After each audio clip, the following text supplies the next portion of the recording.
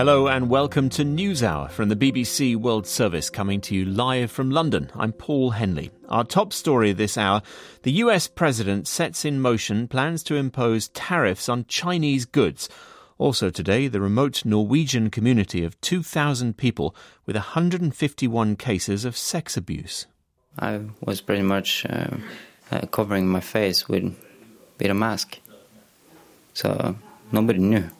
You keep it to yourself and fight your own war. Do you ever go back there now? I don't want to go back there, no, ever. Today we'll also hear from an English 106-year-old who loves her car and still drives it. Go to garden centres, I go to the coast, I go to the grocery store, I go to yoga.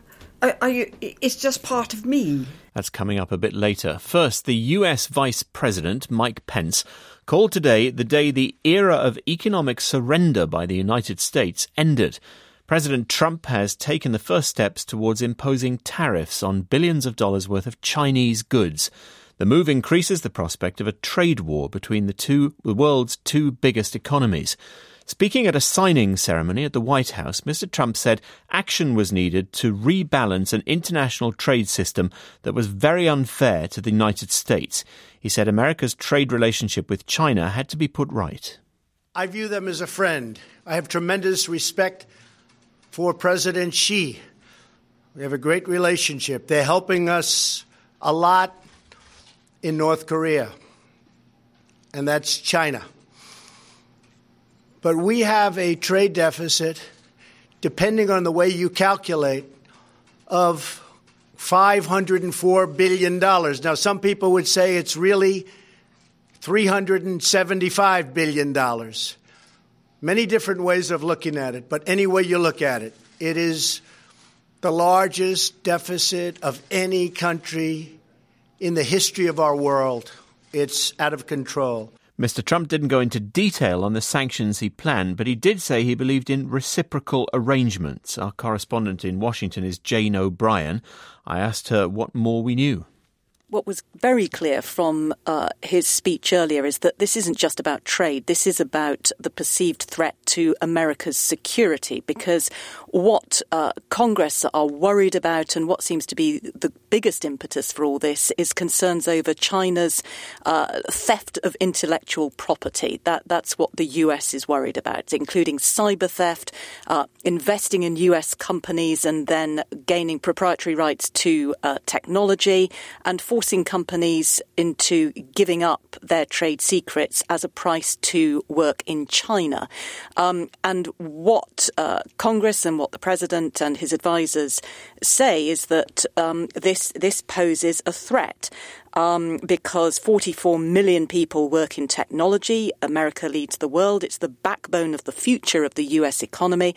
And they're worried that by gaining this technological advantage, China is going to gain the upper hand over the US. Who do you think his intended audience was for the tone of his intervention, the talk of America being taken advantage of? Well, this was definitely to a domestic audience, and particularly to his base. As he said, this was the reason, one of the biggest reasons he was elected, because for the last 2 years, he's been pushing this message that America is the underdog. America is being treated unfairly, not just by China, but also by its allies and by the World Trade Organization.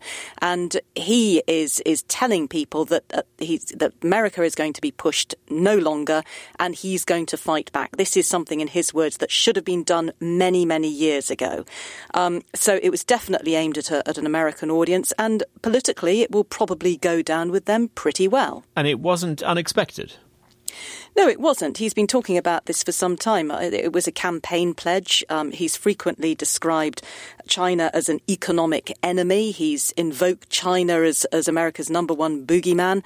I think what might be surprising is the timing of this, given that he needs China to further his upcoming talks, if they happen, with the leader of North Korea.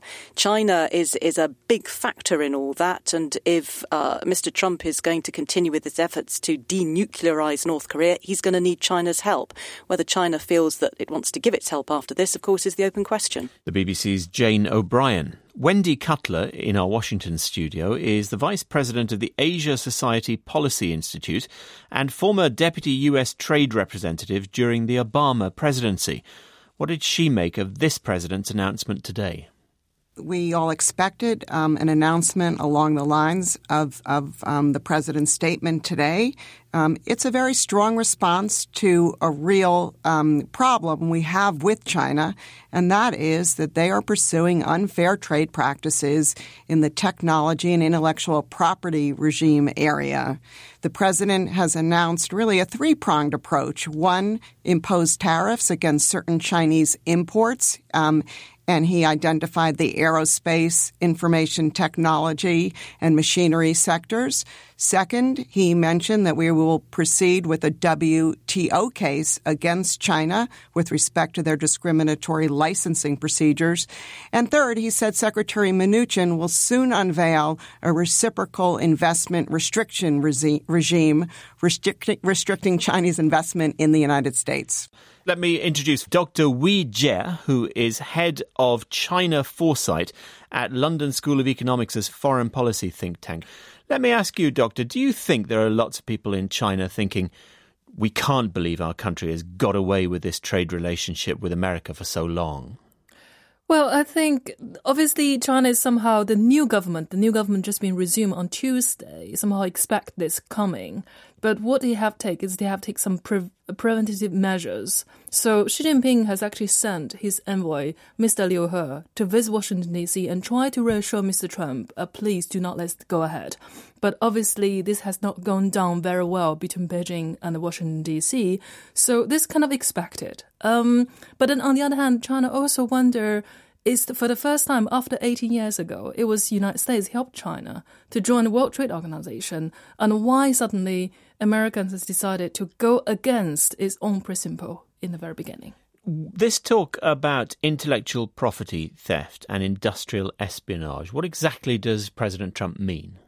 Well, obviously, I think he's pointing the direction of China 2025 innovation initiative, and that's what Chinese government has been advocating for many years. And this initiative has not gone down very well, both in the United States as well as within Europe. What initiative? Let's just get a bit more specific. So the initiative is try to acquire the avant-garde, cutting-edge technologies in sectors such as high-speed railway, civil nuclear, biotechnology. Try to acquire them as in including trying to steal them?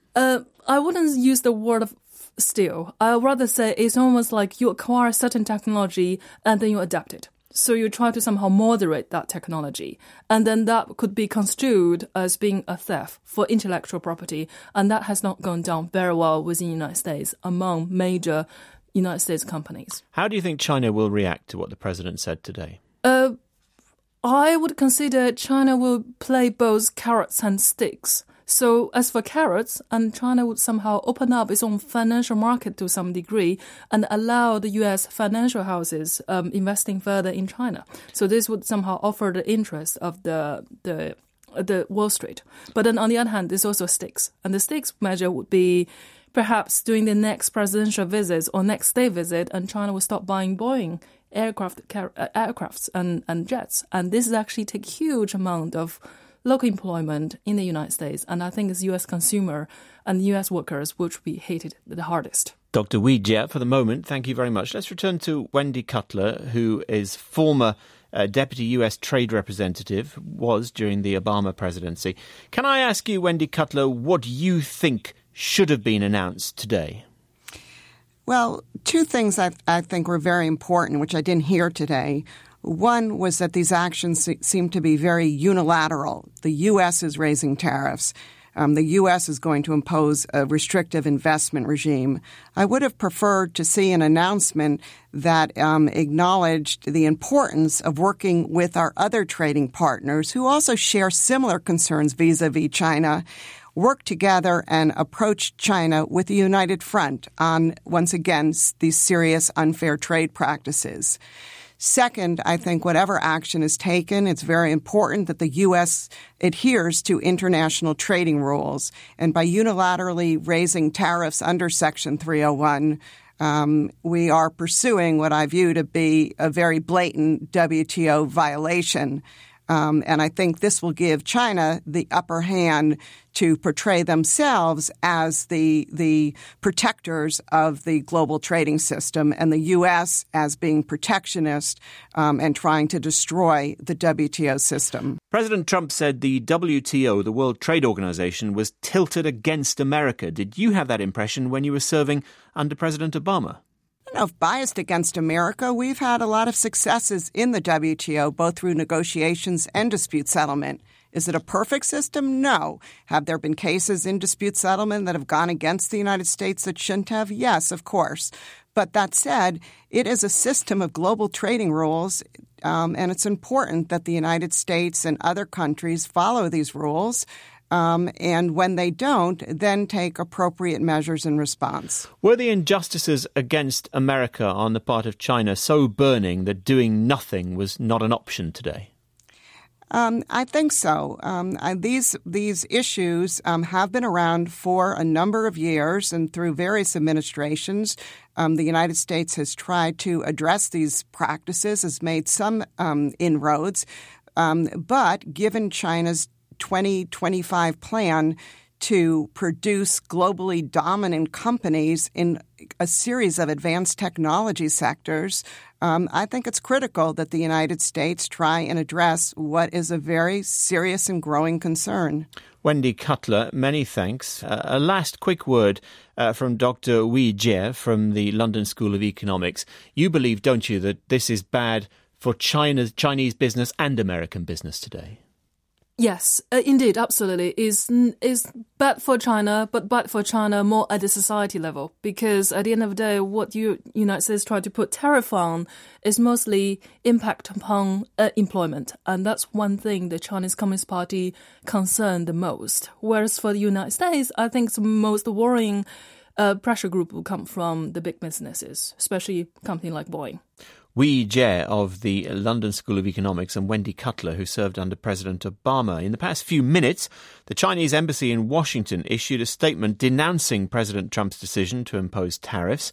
In a statement, the embassy said that if a trade war were initiated by the US, China would fight to the end to defend its own legitimate interests with all necessary measures. We urge the US to cease and desist, the statement said, warning that by endangering China-US trade relations, Washington would eventually end up hurting itself. You're listening to the BBC World Service. This is NewsHour.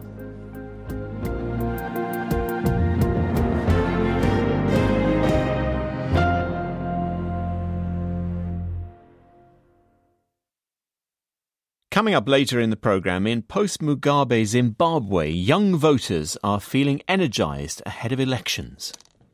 I think with the recent transition of leadership, I feel like maybe I have a say more. I'm feeling very excited. The headlines: President Trump has initiated punitive measures against China in retaliation for what he says is the theft of intellectual property and an out-of-control trade deficit. The lead lawyer representing Mr. Trump in the investigation into alleged Russian meddling in the 2016 election has resigned. The former South Korean president Lee Myung-bak has been arrested on charges including corruption, and Zimbabwe has signed a $4.5 billion mining deal that could create 15,000 jobs.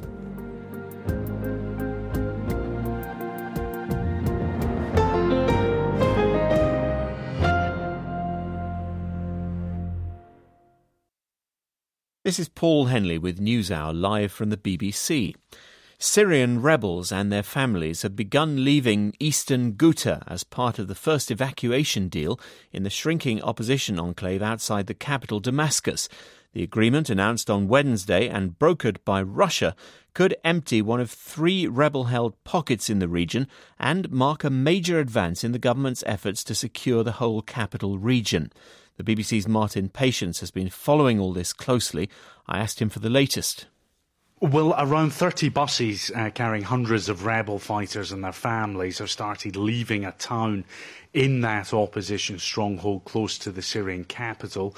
They were fighters from the group Ahrar al-Sham, and they agreed to lay down their arms in return from safe passage to the north of the country. Now, these buses were shown on Syrian state TV leaving the town of Harasta, and we presume that it's heading to the northwestern province of Idlib. Now, previously, that's where rebels, after cutting deals with the Syrian government, that's where they have been transported to. This deal was brokered by the Russians, so the Russians are overseeing the implementation of this agreement. Are the rebels safe? Is there international, non-Russian supervision to the convoy? We saw that the Syrian Red Crescent were there. I think what's significant, we have seen this in the past, so, from the Russians' point of view, from the Syrian regime's point of view, they want it to happen. And the reason they want to happen is that these rebels have left one of the key towns in eastern Ghouta, and what that means is the Syrian government can simply walk in without a fight. So it's in their interests as well. And what about the civilians? You say they can walk in without a fight. Is there literally no resistance left? That's the idea. Well, there's 3 main areas that have now been surrounded. This was one pocket. There are still rebels inside that town. There are still civilians. We understand that civilians will be allowed to stay behind if they do in fact want to. But what this doesn't mean is that the violence in Eastern Ghouta is over, because there's still 2 main rebel groups and they are continuing the fight there. But I think what this does is it fits a pattern that we've seen elsewhere in Syria to end government campaigns offensives. And what they do is they besiege the area, they bombard the area. We've seen that for more than a month in eastern Ghouta, and then they cut deals. And the thinking is that they're negotiating with the 2 other main rebel groups in eastern Ghouta, and perhaps a similar deal may be on the table. Significantly, those groups are vowing to fight on, but they are coming under more and more pressure. Will there be more buses coming to get more people out of this part of Ghouta?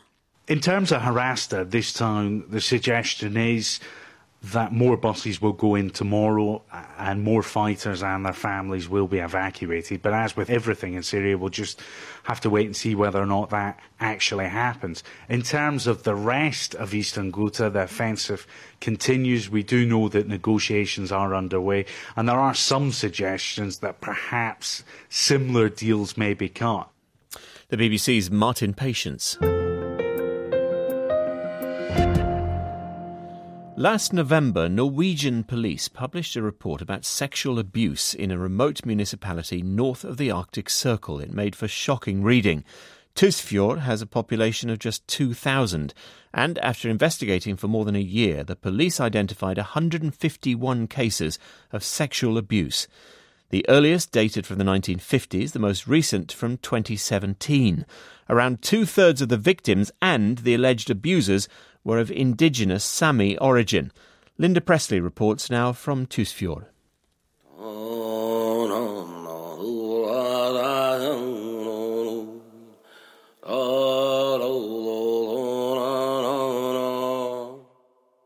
I was pretty much covering my face with a mask. So nobody knew. You keep it to yourself and fight your own war. Do you ever go back there now? I don't want to go back there, no, ever. I'll call this 20-something Eivind. He's one of 11 people of Sami heritage who first spoke out about child sex abuse in Tysfjord in a national newspaper in 2016. Only then did the police begin to investigate. Many of the alleged perpetrators identified couldn't be prosecuted because they committed crimes too long ago. Eivind's one of the few whose abuser did go to court. But those years when he kept silent took their toll. I was hospitalized 17 times in a year.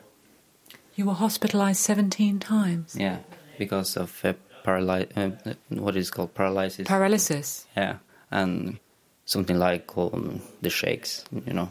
And that was psychological? Yeah, I think so. Many years of my life I've gone to thinking about those things that happened. You still angry about what happened? Yeah, of course. I know that I have the power in my hands, because I have the power to forgive, you know. And have you forgiven? Not yet, no. We hear a lot about forgiveness in Tisfjord. Well, this is the most cars we've seen in one place since we've been in Tisfjord. I guess there are 40 or 50 in the car park here, people still arriving. It's twilight, just about 5 o'clock, and the service of the Lestadian Church is about to begin. Now, the Lestadian congregation, it's an offshoot of the Lutheran Church. And in the police report, what it said was that a lot of people who have been connected with the sexual abuse case here in Tisfjord had a relationship with the church. Hi, hello. I'm from the BBC in London. No, thanks. People are polite, but they don't want to talk. The Lestadians are a conservative, mostly Sami sect. Heidi Andersen was vicar in the mainstream Norwegian church until she retired. She's critical of how, until recently, the Lestadians protected sex abusers. The offenders, they had forgiveness from the leaders. They just came to the leaders and told them, I have done a sexual sin, you know? And the leaders, they forgive them. But they didn't go to the victims to ask about forgiveness. You see? But also the victims might not want to see their abuser. Yes, but I think that if the abuser go to the victims or in a way give a message to the abuser that they regret this, you know. So I think the victim will start feeling better. But has that happened at all? Yes. It has? Yes. Some victims tell me that the offender has come to them and apologized what has happened. And that was very, very good for them. But only 2 or 3. That's Heidi's husband, Dr. Fred Andersen. He treated dozens of survivors of sexual abuse in the weeks and months after the story broke in 2016 and continues to do so. The police report identified 92 alleged perpetrators, mostly men, but a handful of women too. Some have died, and Norway's statute of limitations prevented many of those who survived from being prosecuted, so they still live in this close-knit community. Managing them is the job of the police. Every one of them, we have talked to them and tell them what we know about them. Officer Aslak Finnvik took the lead in the Tisfjord investigation. We tell them don't take contact with the victims, because if you do that, it could be new cases. So those men, they know that you're watching them, basically? Yes, they know. And when you went to talk to them, did any of them admit their guilt? They did. They realized that they have done something wrong. They are also a victim, maybe. So there are some perpetrators that you know are also victims in this? Yes, I know that. Life in Tisfjord is complex, but people are optimistic about the future. They've lived nearly 2 years under the shadow of a story that gripped Norway. Now they want to move on. The BBC's Linda Presley reporting from the north of Norway.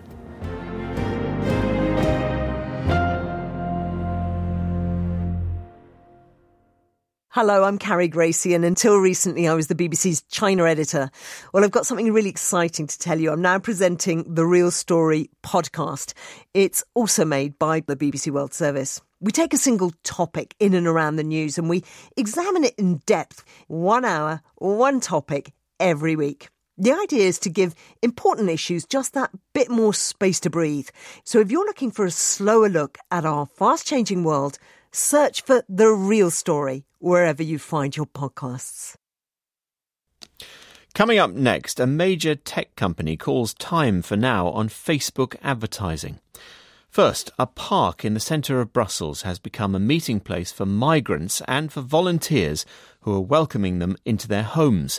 Hundreds of migrants from Africa and from the Middle East gather there every night, and through social media, local people are mobilising themselves to offer a roof over the heads of those fleeing their homelands. Séverine Dieudonné reports. I'm here in Maximilian Park, in the heart of Brussels. This is where hundreds of migrants come every night. Many come here hoping to find a shelter for the night. Belgian men and women are also here. We call them les hébergeurs, or hosts.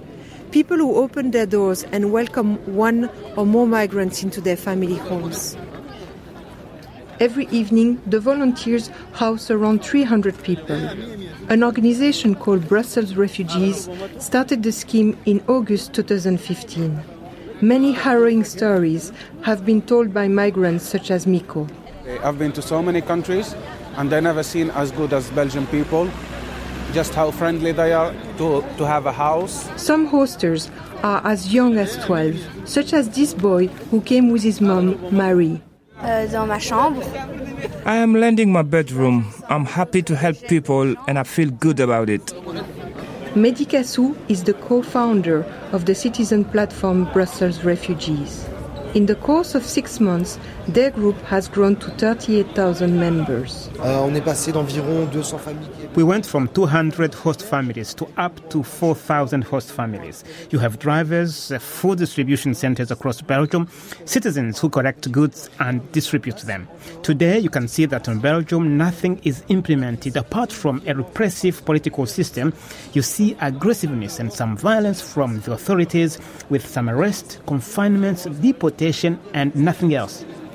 Public opinion in Belgium is divided as to whether the government should be doing more to help migrants, many of whom don't want to settle here. Theo Franken is the Secretary of State for Asylum and Migration. Well, we're doing a lot of police work, actions on the field, and we are also doing a lot of prevention campaigns. We're also, 2 times a week, we go and talk to the migrants to convince them to ask asylum, to convince them to do the things regularly, like the law says. Back at Maximilian Park, it's late and you can feel the evening chill. Things have quietened down. Most of the migrants who were here have got a bed for the night, shelter and security provided by Belgian citizen volunteers. They see the initiative as a counterbalance to anti-refugee sentiment in the country. But many will be back again tomorrow and the night after. Their long-term future, anything but secure. Séverine Dieudonné in Brussels there.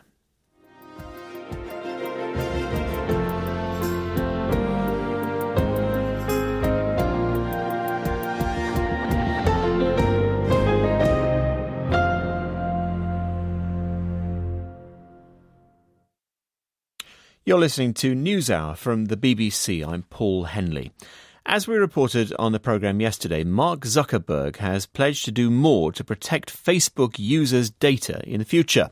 But today there's been increasing pressure from politicians in Europe and the US for him to explain in person what happened when the political consultancy firm Cambridge Analytica exploited millions of users' data. Facebook's share price has stabilised after a big fall when the news broke, but there could be other financial challenges ahead. Today, Mozilla, a non-profit foundation which makes the second most popular browser on the internet, Firefox, said it would not advertise on Facebook until there was stronger action on how it used customer data. Mitchell Baker is the founder and executive chairwoman of Mozilla. The general setting of what's happening there, what's happening with user information is getting more and more murky. We were confused and it's very difficult to figure out what's actually happening.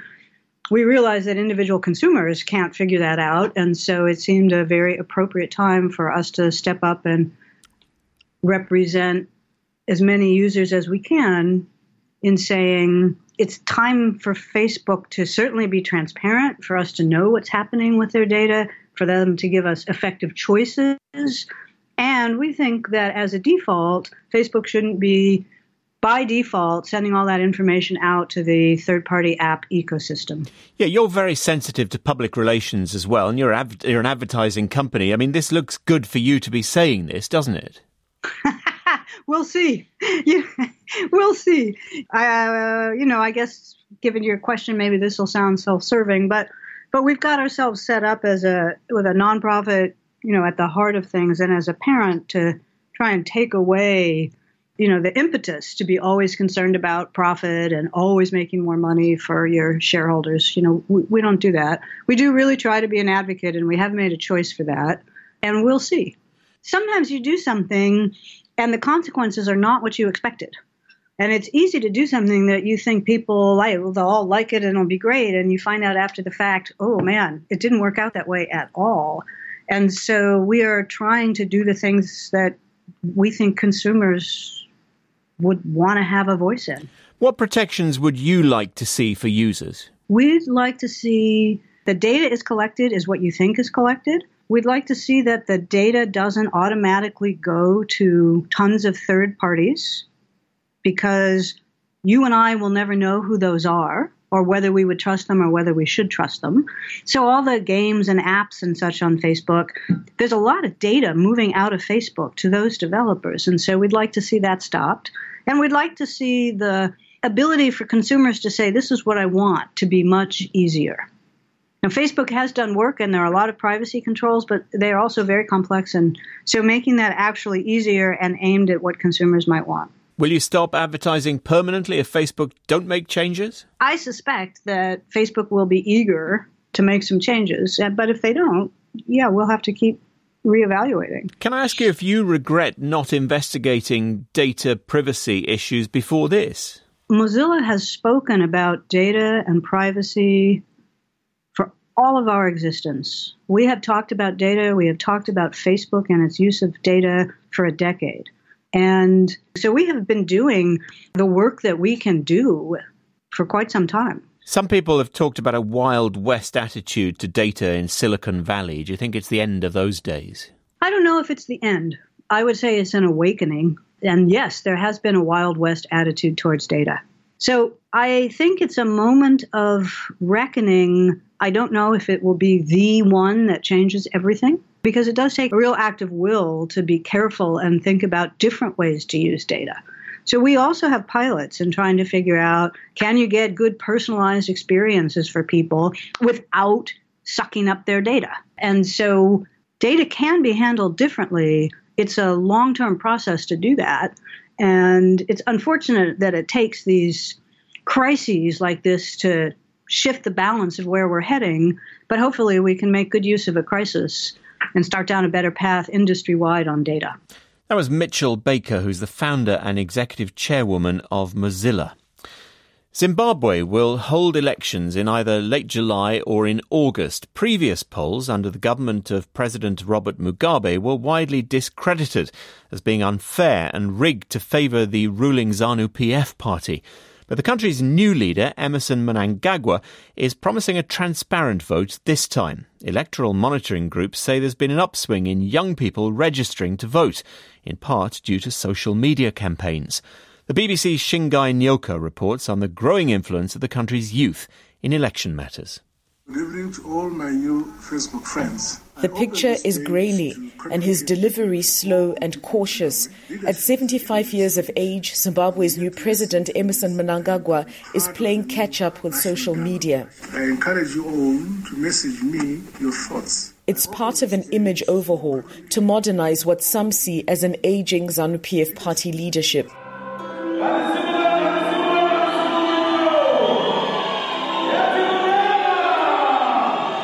Elections are just months away, but the ruling ZANU-PF Party Youth League have already started campaigning with catchy hashtags like ED has my vote, a reference to Mr. Mnangagwa. District Harare. Gugumpofu, a high school student, has just turned 18. She's at this voter registration center, one of the voters that Emmerson Mnangagwa will try to woo. I think with the recent transition of leadership, I feel like maybe I have a say more. I'm feeling very excited. I feel like perhaps if it would have been maybe 2008 and I turned 18, I don't think I'd have been quite excited to vote, but I feel like now my vote can make a change and say something. Age plays a very big part in being a president. I think as an older person, you may be able to understand a situation better and look at it from a different perspective. Most of the people registering to vote at this centre in central Harare are the youth. Statistics show that their numbers on the electoral roll has grown by about 15%. It's an important development for a group that have often been accused of being politically disengaged. For the first time, millennials will have the real power to influence the outcome of the elections, and the youth are already setting the agenda in the tone of the campaigns. Some members of the main opposition Movement for Democratic Change want a younger leader to take the party to elections. Nelson Chamisa has just turned 40.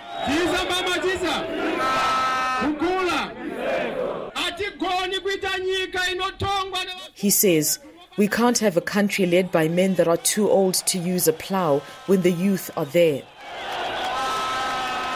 His campaign is being supported by a group of former university students under the hashtag Generational Consensus. Moba Mlambo is an unemployed university graduate and he's leading the campaign. The basic idea behind our movement, these are our own social struggles as young people, our own lived realities. Questions of unemployment, questions of economic marginalization, questions of political exclusion in political processes and key decision-making bodies. The question of unemployment, the question of sustaining and leading a happy life, pursuing a happy life, has been suffocated by the past generation. Zimbabwe is shuttling towards one of its most highly anticipated elections. Millennials are hoping that for the first time, their say regarding their destiny will carry the day. That report from Harare was by the BBC's Shingai Nyoka.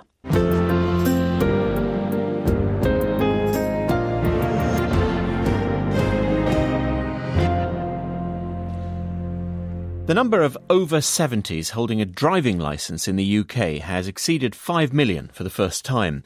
265 of them are over 100 years old. Once people reach 70, they have to declare whether or not they're fit to drive every 3 years, but they don't have to take a new driving test or undergo a medical examination. Matthew Price met 106-year-old Eileen Ash in Norwich in the east of England. Her car was in the garage being fixed when they talked, but he started by asking her what she drove. A Mini, and it's 13 years old, and it's a little beauty. It does everything I want it to do. What do you use it for? Go to garden centres, I go to the coast, I go to the grocery store, I go to yoga. It's just part of me. I've grown up with a car. I couldn't manage without a car. At a particular age, do you have to take a test again? Is there any legal requirement to do so? No idea. I took my test in 1937. I had a provisional licence in 1936, and I passed my test. A lot of people have said, you didn't even take a test. But I took a test in London and passed. Very different driving in London in 1937 Yes. to driving in Norwich today, I guess. Absolutely, yes. They don't use their indicators in Norwich. You never know where anyone's going. But no, there weren't all the cars on the road that are now. Is that the main change in terms of driving, or do you notice a change in the way that people drive as well? Well, no, there are good drivers and bad drivers, all ages. But some of the youngsters, I think, should have something on their cars to say they just passed their test, and you'd be aware of them and take precautions. So since 1937, no one's required you to take a test or to check your proficiency as a driver. So it's really up to you to regulate whether you think you are safe on the roads. Well, if you can't see the cars on the road or the pedestrians on the pavement, it's time to take a test. What about your contemporaries? Are there any of people of a similar age to yourself who are still driving and you think, oh, blimey, I wouldn't get in a car with them? Well, a lot of my friends, I'm afraid, are up in heaven, and I don't know whether they'll drive up there or what they're doing up there. But none of my friends at my age are driving, over 100. What do you make of this notion that at a certain age, drivers should be required to hand over their licence and to stop driving? No, I don't agree with that at all. I think if you know, you'll know when you can't drive, and then that's the time to stop. If I feel I'm a nuisance or a danger on the road, I would stop immediately. But at the moment, I feel fine. Since 1937, how many accidents have you had? None. None at all? Well, I did hit my lawnmower as I was reversing into my garage. Someone had put it there. I didn't see it there. But that was my only accident. I think that's pretty good going in all those years of driving. So I think I can go on driving. 106-year-old Eileen Ash, who passed her driving test in 1937. She is also, by the way, a former England cricketer who played 7 test matches for England between 1937 and 1949. She is the oldest living international cricketer, and quite an advert, surely, for people taking up cricket now. You're listening to the BBC World Service. This is NewsHour.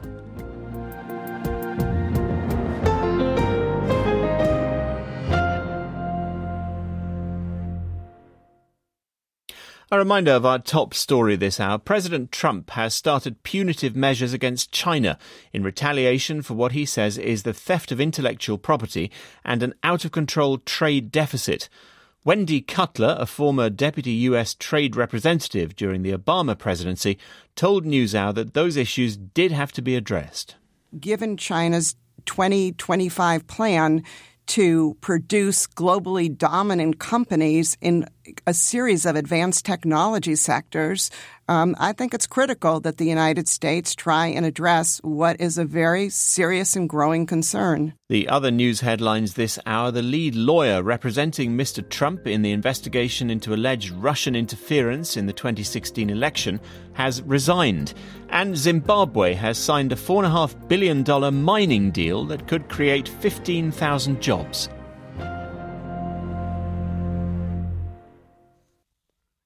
This is Paul Henley with NewsHour from the BBC World Service.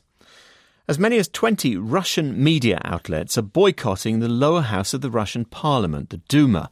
They say official investigations into claims an MP has sexually harassed journalists have failed to uncover the truth. 3 women have claimed they were harassed by the MP Leonid Slutsky, who is head of the Parliament's Foreign Affairs Committee. Mr. Slutsky denies the accusations. He has, in recent weeks, apologised to women to whom he's wittingly or unwittingly caused distress, but without mentioning anyone by name. The head of the Duma Ethics Committee has said that it found no violation of behavioural norms by Mr. Slutsky and suggested the accusations, which were made sometime after the alleged incidents, were a provocation, timed to coincide with the presidential election campaign.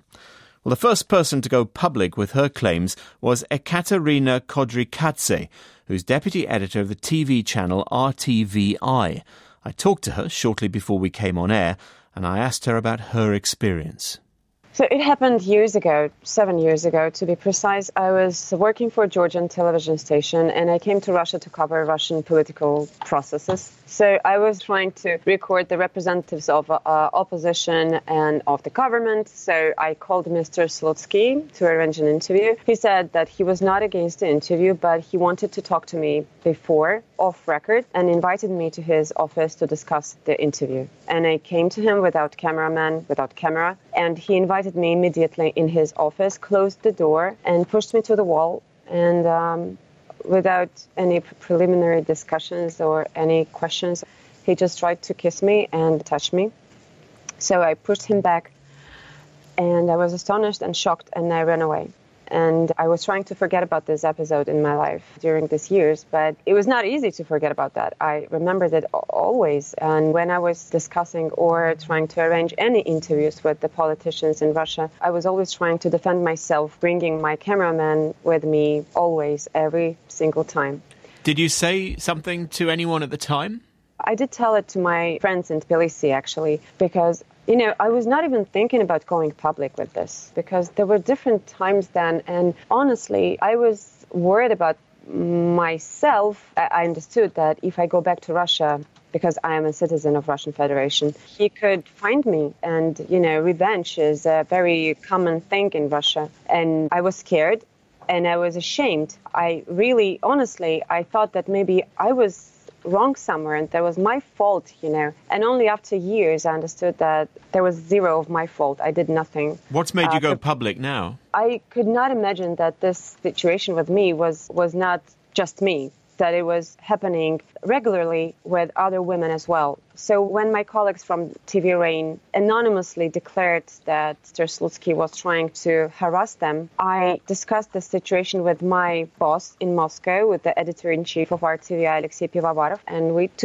decided that It was very important to say it out loud, to go public, to open my face and to look him in the eye. After that, a number of women in Russia understood that they can be brave enough.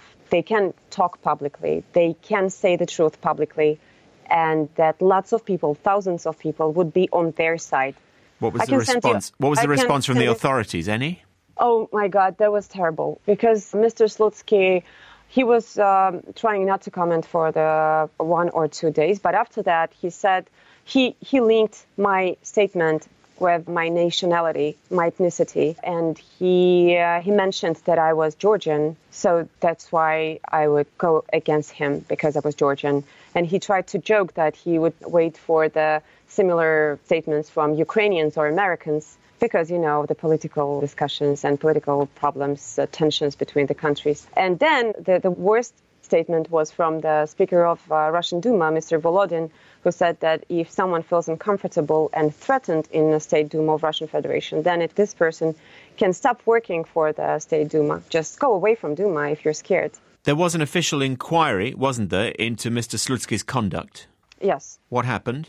There was actually a discussion. I would not say that it was an inquiry. It was a discussion in an ethics committee in Duma. It happened, just, you know, terrible things happened there because, you know, my colleagues from BBC and TV Rain, they went to this ethics commission, and instead of being heard, and instead of asking the questions, the members of the committee, they tried to accuse the girls, tried to show that they were provoking Mr. Slutsky or they were lying about Mr. Slutsky. And the main idea was that me and these 2 girls, Daria and Farida, that our main goal was political, that we were trying to arrange the political campaign against the member of Russian Duma. Mr. Slutsky has denied your claims and those of the 2 other women, hasn't he? Oh, yes, he did. But he has made an apology. Oh, no, it was not an apology. It was 8th of March.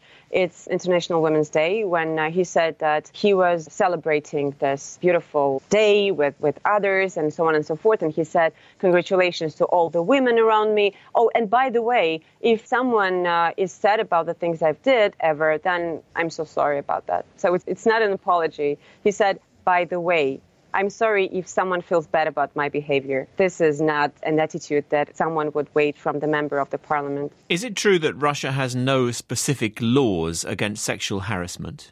It's true. Yes, absolutely. Because the situation that is going on now in Russia and the boycott that the Russian media have declared, Russian media outlets and Russian media newspapers and radio stations and TV channels, they declared the boycott to the Russian Duma.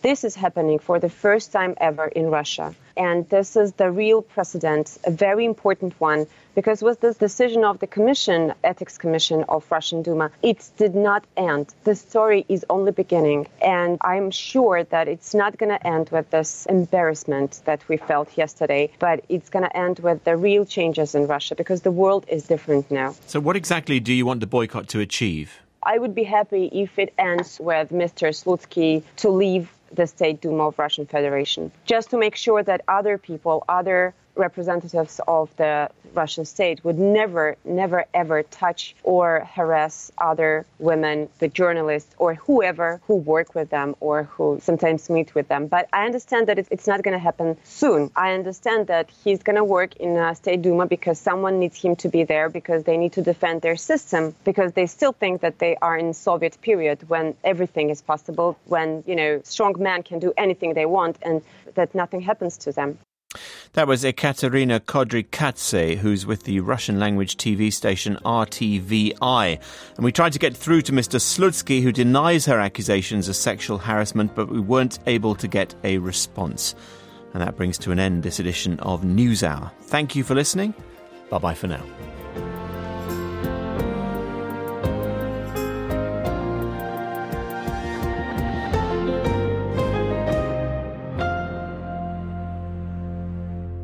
NewsHour has been a download from the BBC. To discover more and our terms of use, visit bbc.com/podcasts.